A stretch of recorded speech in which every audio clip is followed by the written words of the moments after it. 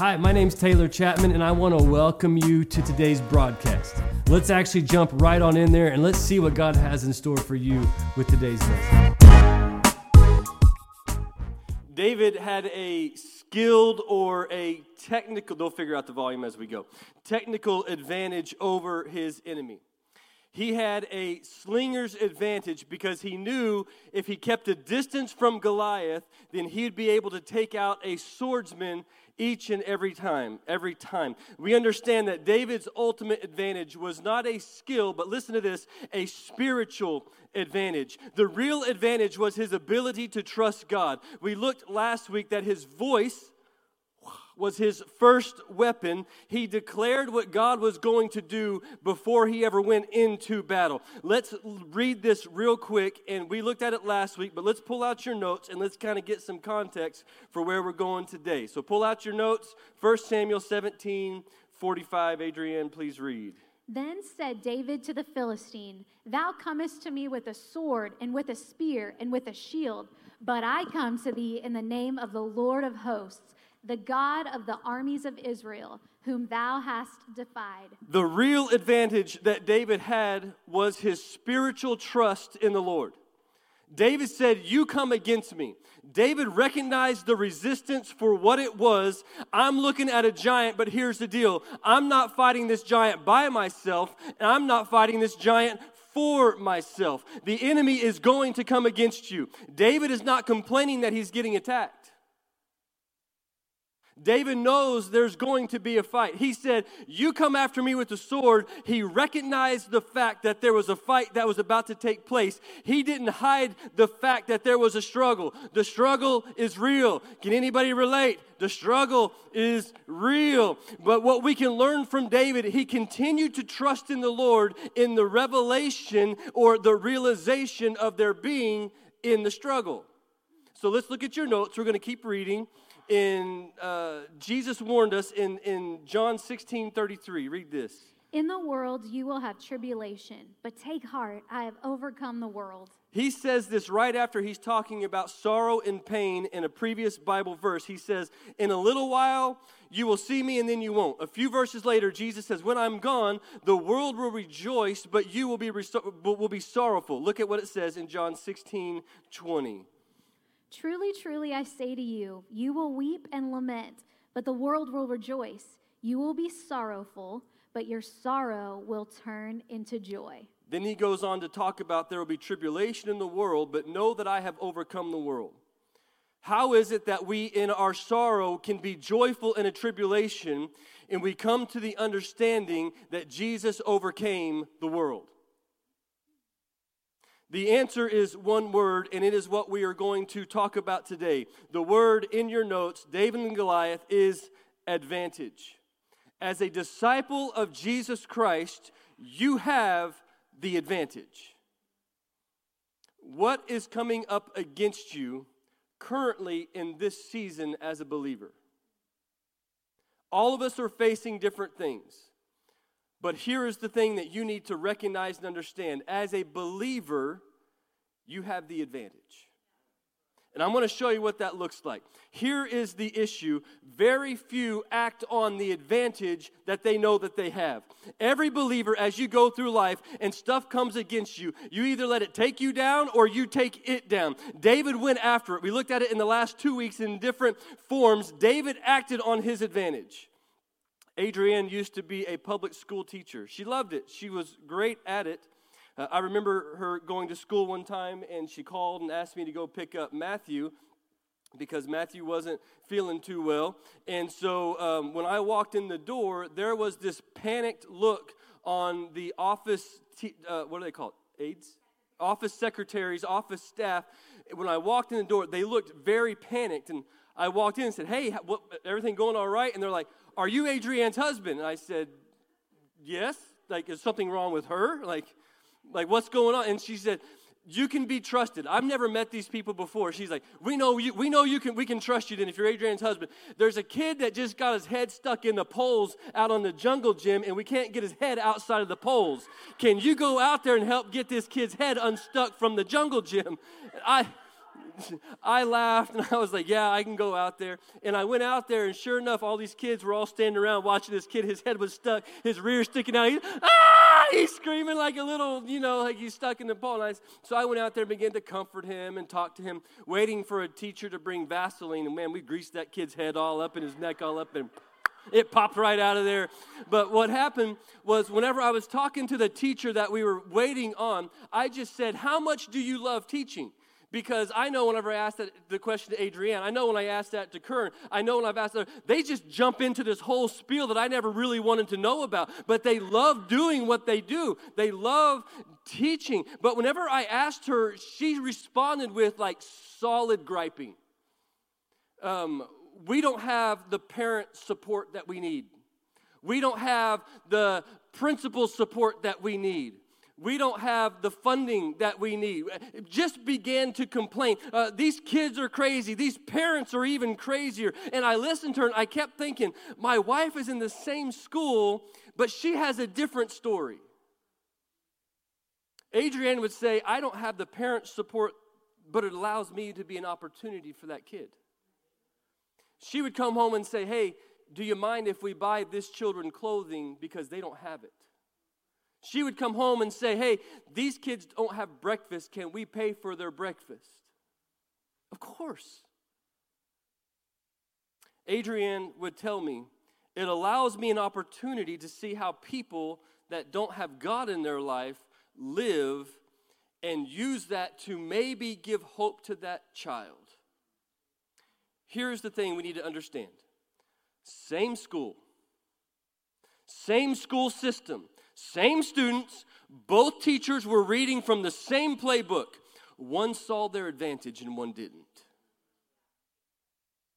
One griped and one ministered. I've heard of church attending people over the years tell me, well, my family situation is just different, so things are always going to be harder for my family. You just don't understand what I've been through, what I'm going through.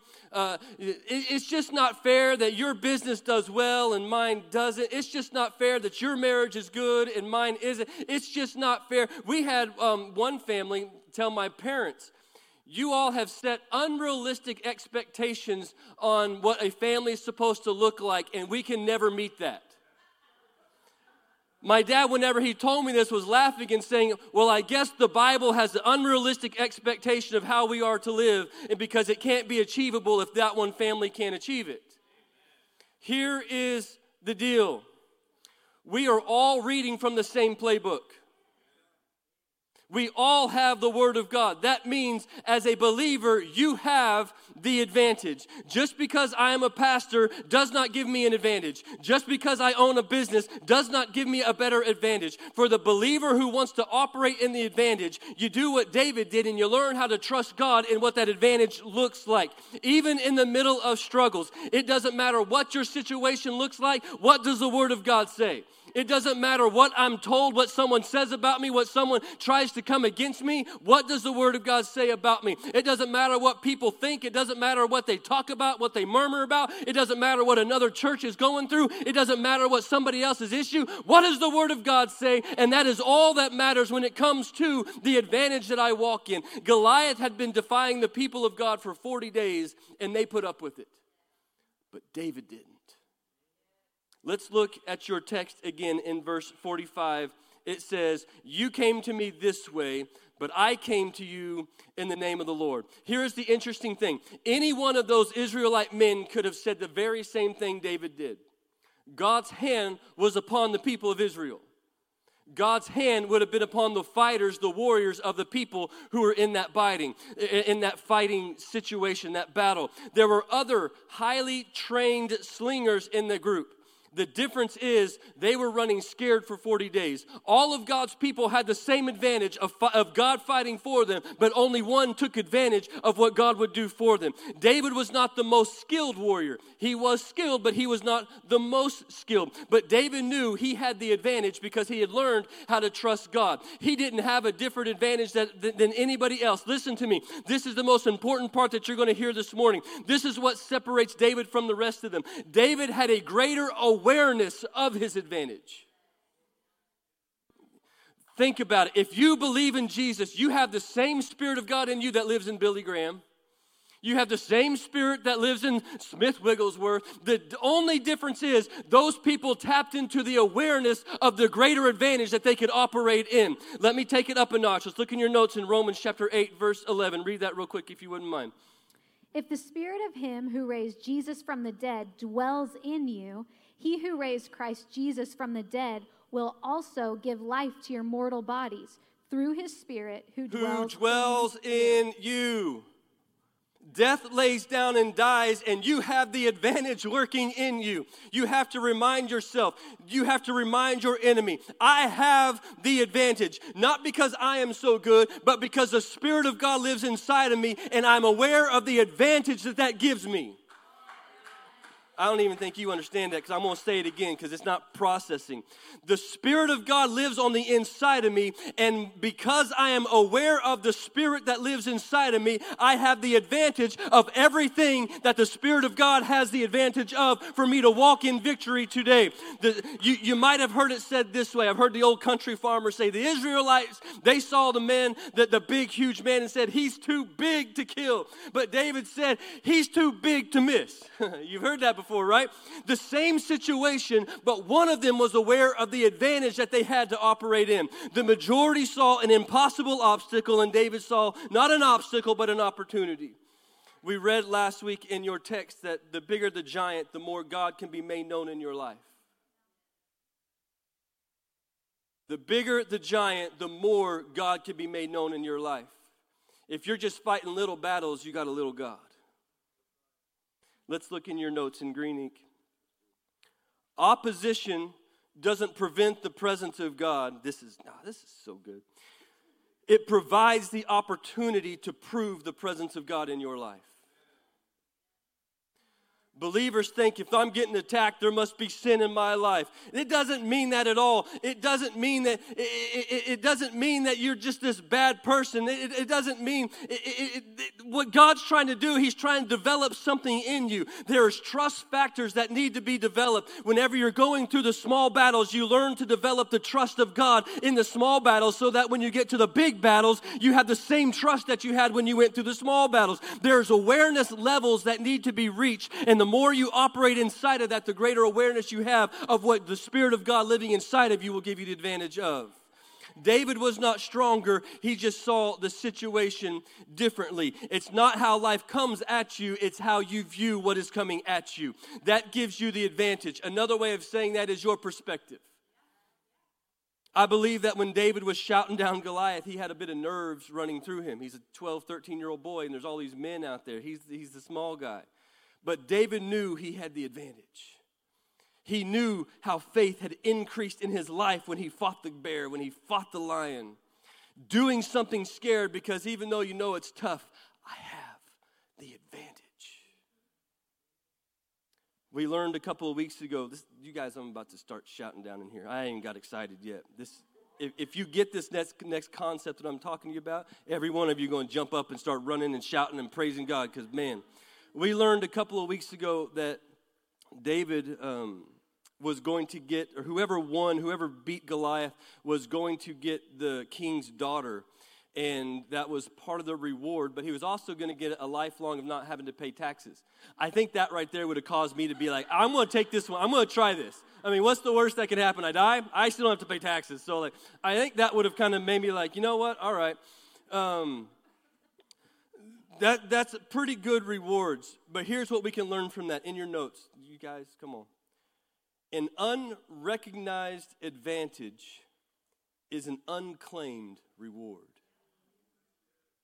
Ooh, we can go home on that one. Anyone could have stepped up that day and claimed the victory, but because the advantage was unrecognized, the reward for 40 days was unclaimed. When I was in college, Adrienne and I went to Oral Roberts University in Tulsa, and whenever you would sign up for college, I'm assuming they still do this, they give you an ID card. That ID card is what gave you access to all the buildings on campus and wherever you might need to go. That same ID card gave us access to what was known as Saga. At ORU, Saga is the dining hall. And you find out after you start attending there why they call it Saga. And it's because all the food is Saga-y. And so they nicknamed it Saga because it's a typical college dining hall. And at the beginning of the school year, my parents, I was in a different situation. My parents paid for my school up front. And whenever they paid for the school for the year of school, they would pay for my meals on that dining card. So on that ID card, I had all the meals I wanted 3 times a day, and I could hang out in there as long as I wanted. As long as I went and swiped that card, I had all of the food that was available to me. If I chose to use the ID card to get in the dining hall, was up to me. I didn't have to go get there. Once I met Adrienne, found out she had a lot of money, we used her dining card. And we went out to eat on hers so that way I could save my dad. We used her dad's credit card. Okay. But here's the revelation. If I used it or not, the meals were already paid for. It was up to me to go swipe the card. I had the advantage of 3 paid meals per day for the entire school year, but if I chose not to use them, it does not mean the meals were not paid for. It simply means I did not take advantage of what was already paid for. My advantage comes in using what has already been paid for. When Jesus came to the cross, he paid for you to have the advantage while you occupied the earth. He paid the price for you. The problem is you're walking around defeated because you don't realize you have the advantage of everything that Jesus did on the cross for you because you've not been made aware of what that advantage provides for your life.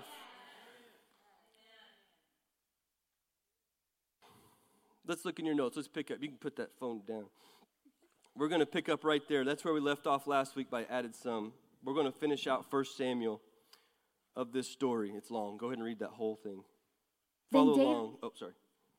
Then David ran and stood over the Philistine and took his sword and drew it out of its sheath and killed him and cut off his head with it. When the Philistines saw that their champion was dead, they fled.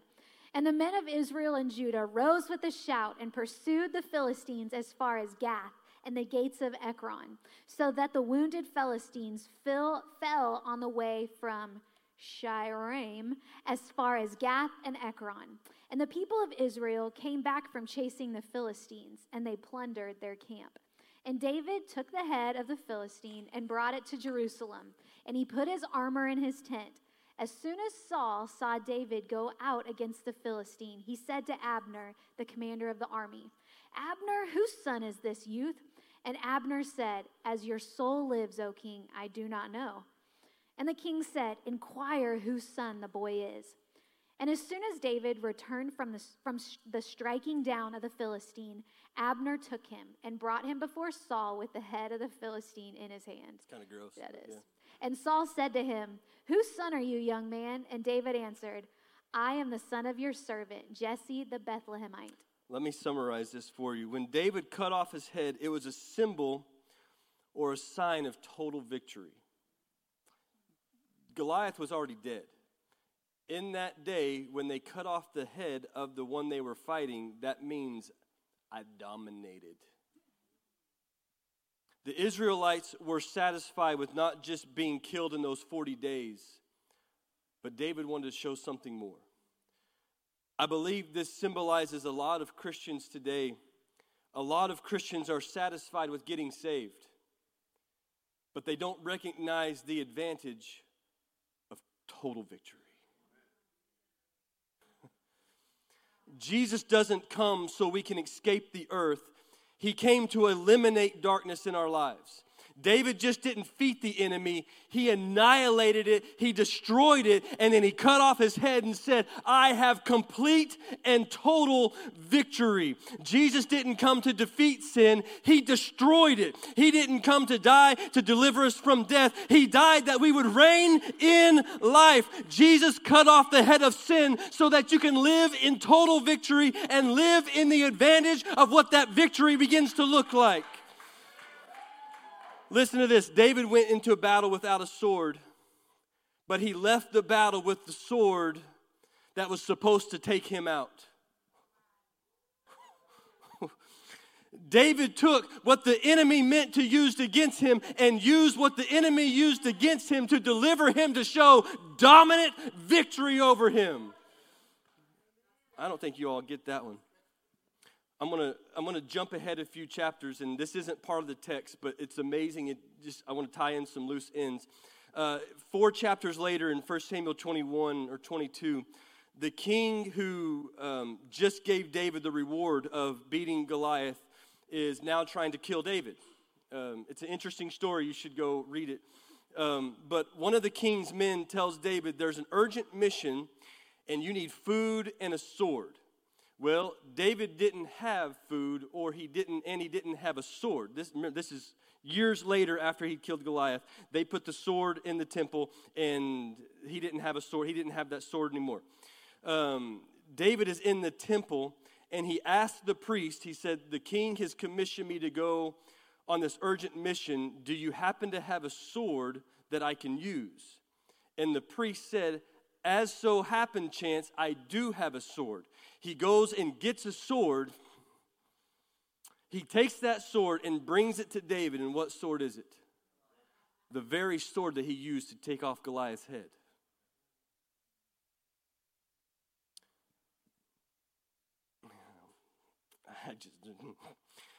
David is a little bit nervous because the king is wanting to kill him. And it just happens to be the only weapon that is near David is the one that he's already been victorious with one time. God is showing David, I delivered you that time, so I'm going to put the very tool in your hand that I delivered you with last time to give you the understanding that I'm going to deliver you this time. Look inside your notes. Yesterday's victories will be the weapons God uses for tomorrow's battles. The very thing that was meant to destroy you will be the very thing God uses to deliver you. It will be the very thing that God puts in your hand to show you, I got you through the last one. I'm going to get you through this one. I'm going to get you through the next one. But you've got to take the sword and say, I have the advantage and awareness of what God has done on the inside of you. God will use your battles that you are facing right now to give you the tools necessary for the battles that are to come. Thank you. You get it.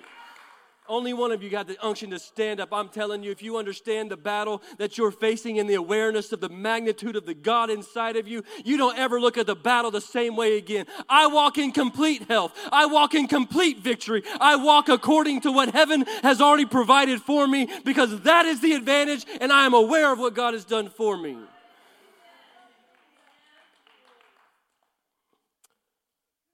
If you don't become skillful in fighting the battle today, you won't have the victor's sword to remind you of the battle next time. You have the advantage to fight your battle today. So open up your mouth and you start speaking to your mountain. And that mountain will be moved and you will be victorious because you have the advantage.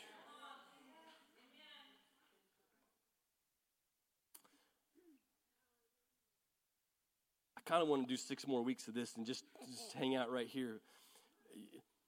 I told Adrian, and this is in my notes. See, anytime I get off my notes, I start rambling and I go where I don't go. So I apologize in advance if I say something I'm not supposed to say. But I told Adrian the other day, I said, in the last 2-3 years,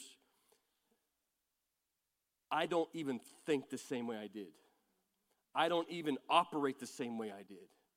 Whenever you get the word of God on the inside of you, it begins to transform I am sick and tired of negativity. I'm sick and tired of doubt, of unbelief. You're not aware of the advantage of what God has already done for you. So start walking in the victory that has already been made available to you. You don't have to walk in defeat. You don't have to walk in, oh my gosh, what's today going to be? Shut up!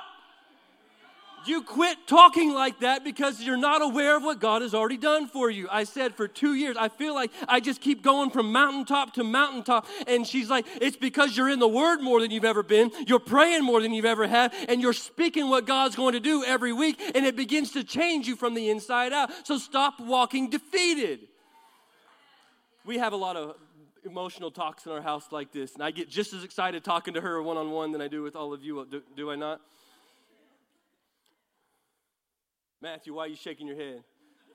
I'll get excited with a paddle later. No, I'm just kidding.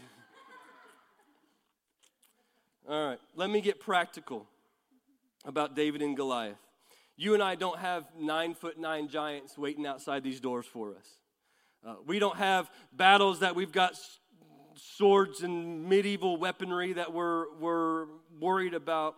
The Apostle Paul actually tells us what battles we're going to face. And let's look in your notes and read 2 Corinthians. Just go ahead and read both of those sections through 5. For though we walk in the flesh, we do not war after the flesh. For the weapons of our warfare are not carnal, but mighty through God to the demolishing of strongholds. Keep going. Casting down imaginations and every high thing that exalteth itself against the knowledge of God, and bringing into captivity every thought to the obedience of Christ, and having in a readiness to revenge all disobedience when your obedience is fulfilled. The battle you are facing today is not flesh and blood. The battle you are facing today is not fought with slings and swords and artillery and all the things we learned about.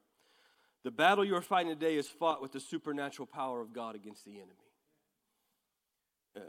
In the text we just read, we demolish strongholds in our mind. It's one thing to fight Goliath when there's a giant standing in front of you. It's another thing to fight a giant when it's hiding in your heart. It's easy to turn from Eliab, your brother, and that will make sense if you were here 2 weeks ago, who was talking bad about David, who was his opposition. It's easy to turn from your brother who is talking bad about you, but it's hard to turn from yourself. When you begin to tell yourself things, I just don't know if I can do this. I just don't know if God's going to do. I just don't have the money. I just don't have the time. I just don't have the whatever. And you begin to talk to yourself.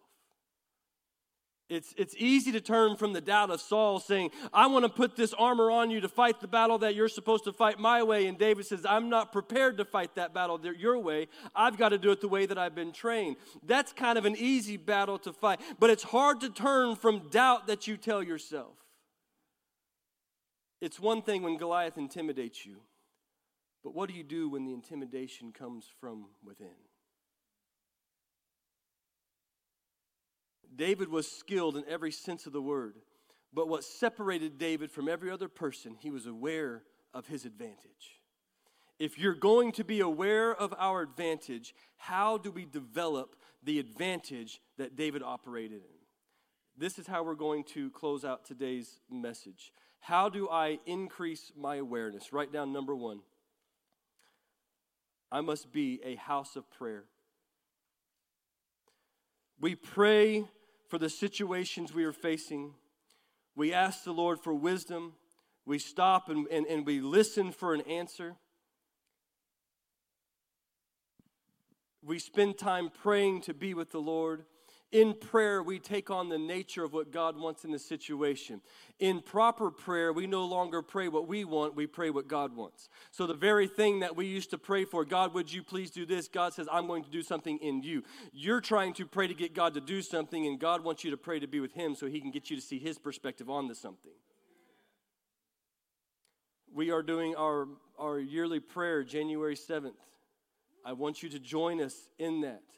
Because my goal is to make you aware of the advantage that you have as a believer in Christ. And it comes first through being a person of prayer. And so January 7th through the 13th, we're going to do 7 days of prayer and fasting. I want to encourage you, go to our website, pathwaychurchok.com. On the homepage, there is a button that says prayer and fasting. Click on that. There are resources you can watch. There's one video on there I want you to watch before you start. It's 27 minutes long, super easy. It'll get you fired up about praying and all of that. Prayer is our first awareness increase level that we're going to operate in. The second way we increase our awareness, number 2, we pursue God's presence. Your reference is James 4:8. There's 2 ways we're going to pursue God's presence. Write down, this would be 2.1, give time to the Word of God. As a believer, there's nothing more important than you can do than be in God's Word. By far, more than prayer, more than worship, you be in God's Word. This is where we develop our faith. This is where we develop the starting of the faith skills that we need to operate in. When we read the Word, it builds truth inside. When we learn to stop doubting what the Lord wants us to do because we already have the truth of what God's Word has already done for us, it gives us the advantage. I was reading on Friday. I was just finishing up Romans, and I hit a certain verse, and something just triggered off inside of me, and I stopped. I began to pray that one verse, and I did something I don't normally do. I stopped talking.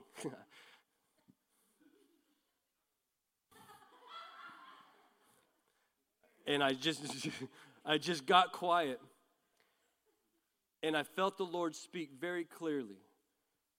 Treasure my word in your heart. And if I would have been so wrapped up in what I was doing, I wouldn't have felt the Lord speak to me. And so I began to look up what the word treasure means, and it means to own. And so it says to own my word in your heart. Take possession, take ownership. Be aware of the advantage that I've given you. The second way we pursue God's presence, this would be 2.2, give time to worship. Give time to worship. We already have set in our calendar next year in April, September, and whatever. 3 times we're going to have a night of worship up here because we want to pursue God's presence in those nights of worship. We're going to lay hands on people. We're going to pray for people. We're going to let the Spirit do what the Spirit does, and it's going to be powerful. But we want to help you get into the presence of God.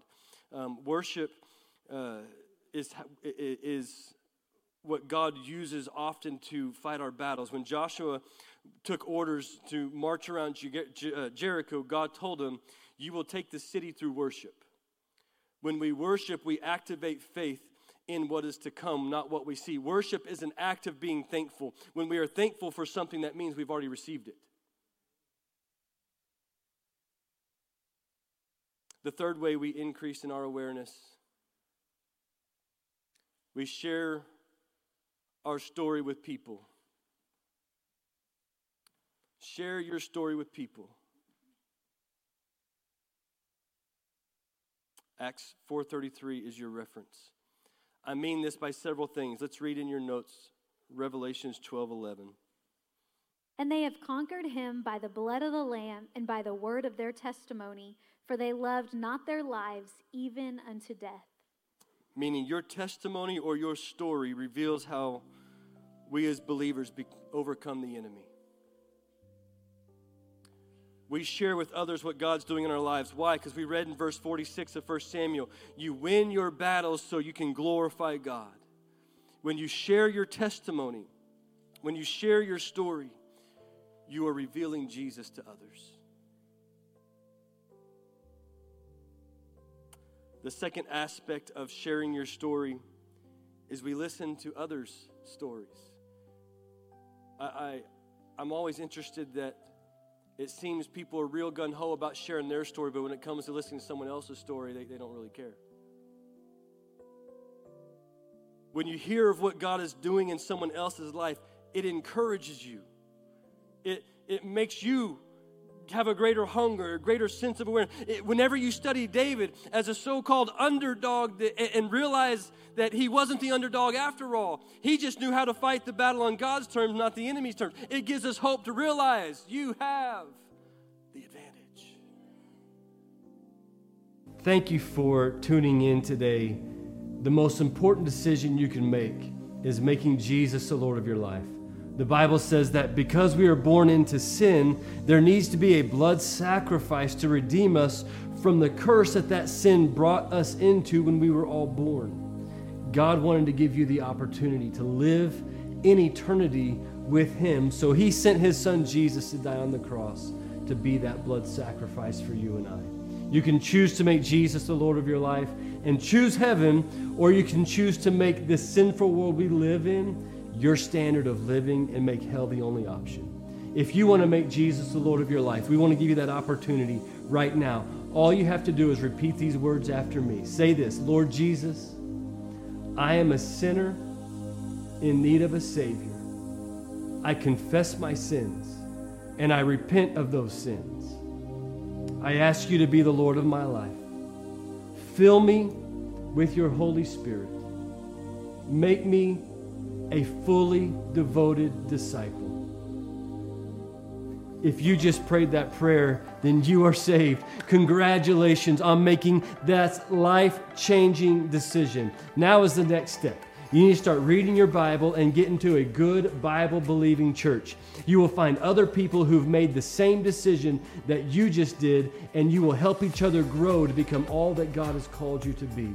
If you just prayed that prayer, I want you to know that I am praying for you, that I am for you, but I need to know about it. If you would go to pathwaychurchok.com, that is pathwaychurchok, just the letters O and K.com, send us a message and let us know you prayed that prayer, and we'll send you some free resources to help you start your journey with Christ that you just started today. Thank you again for tuning in. Congratulations once again. We'll see you next time right here.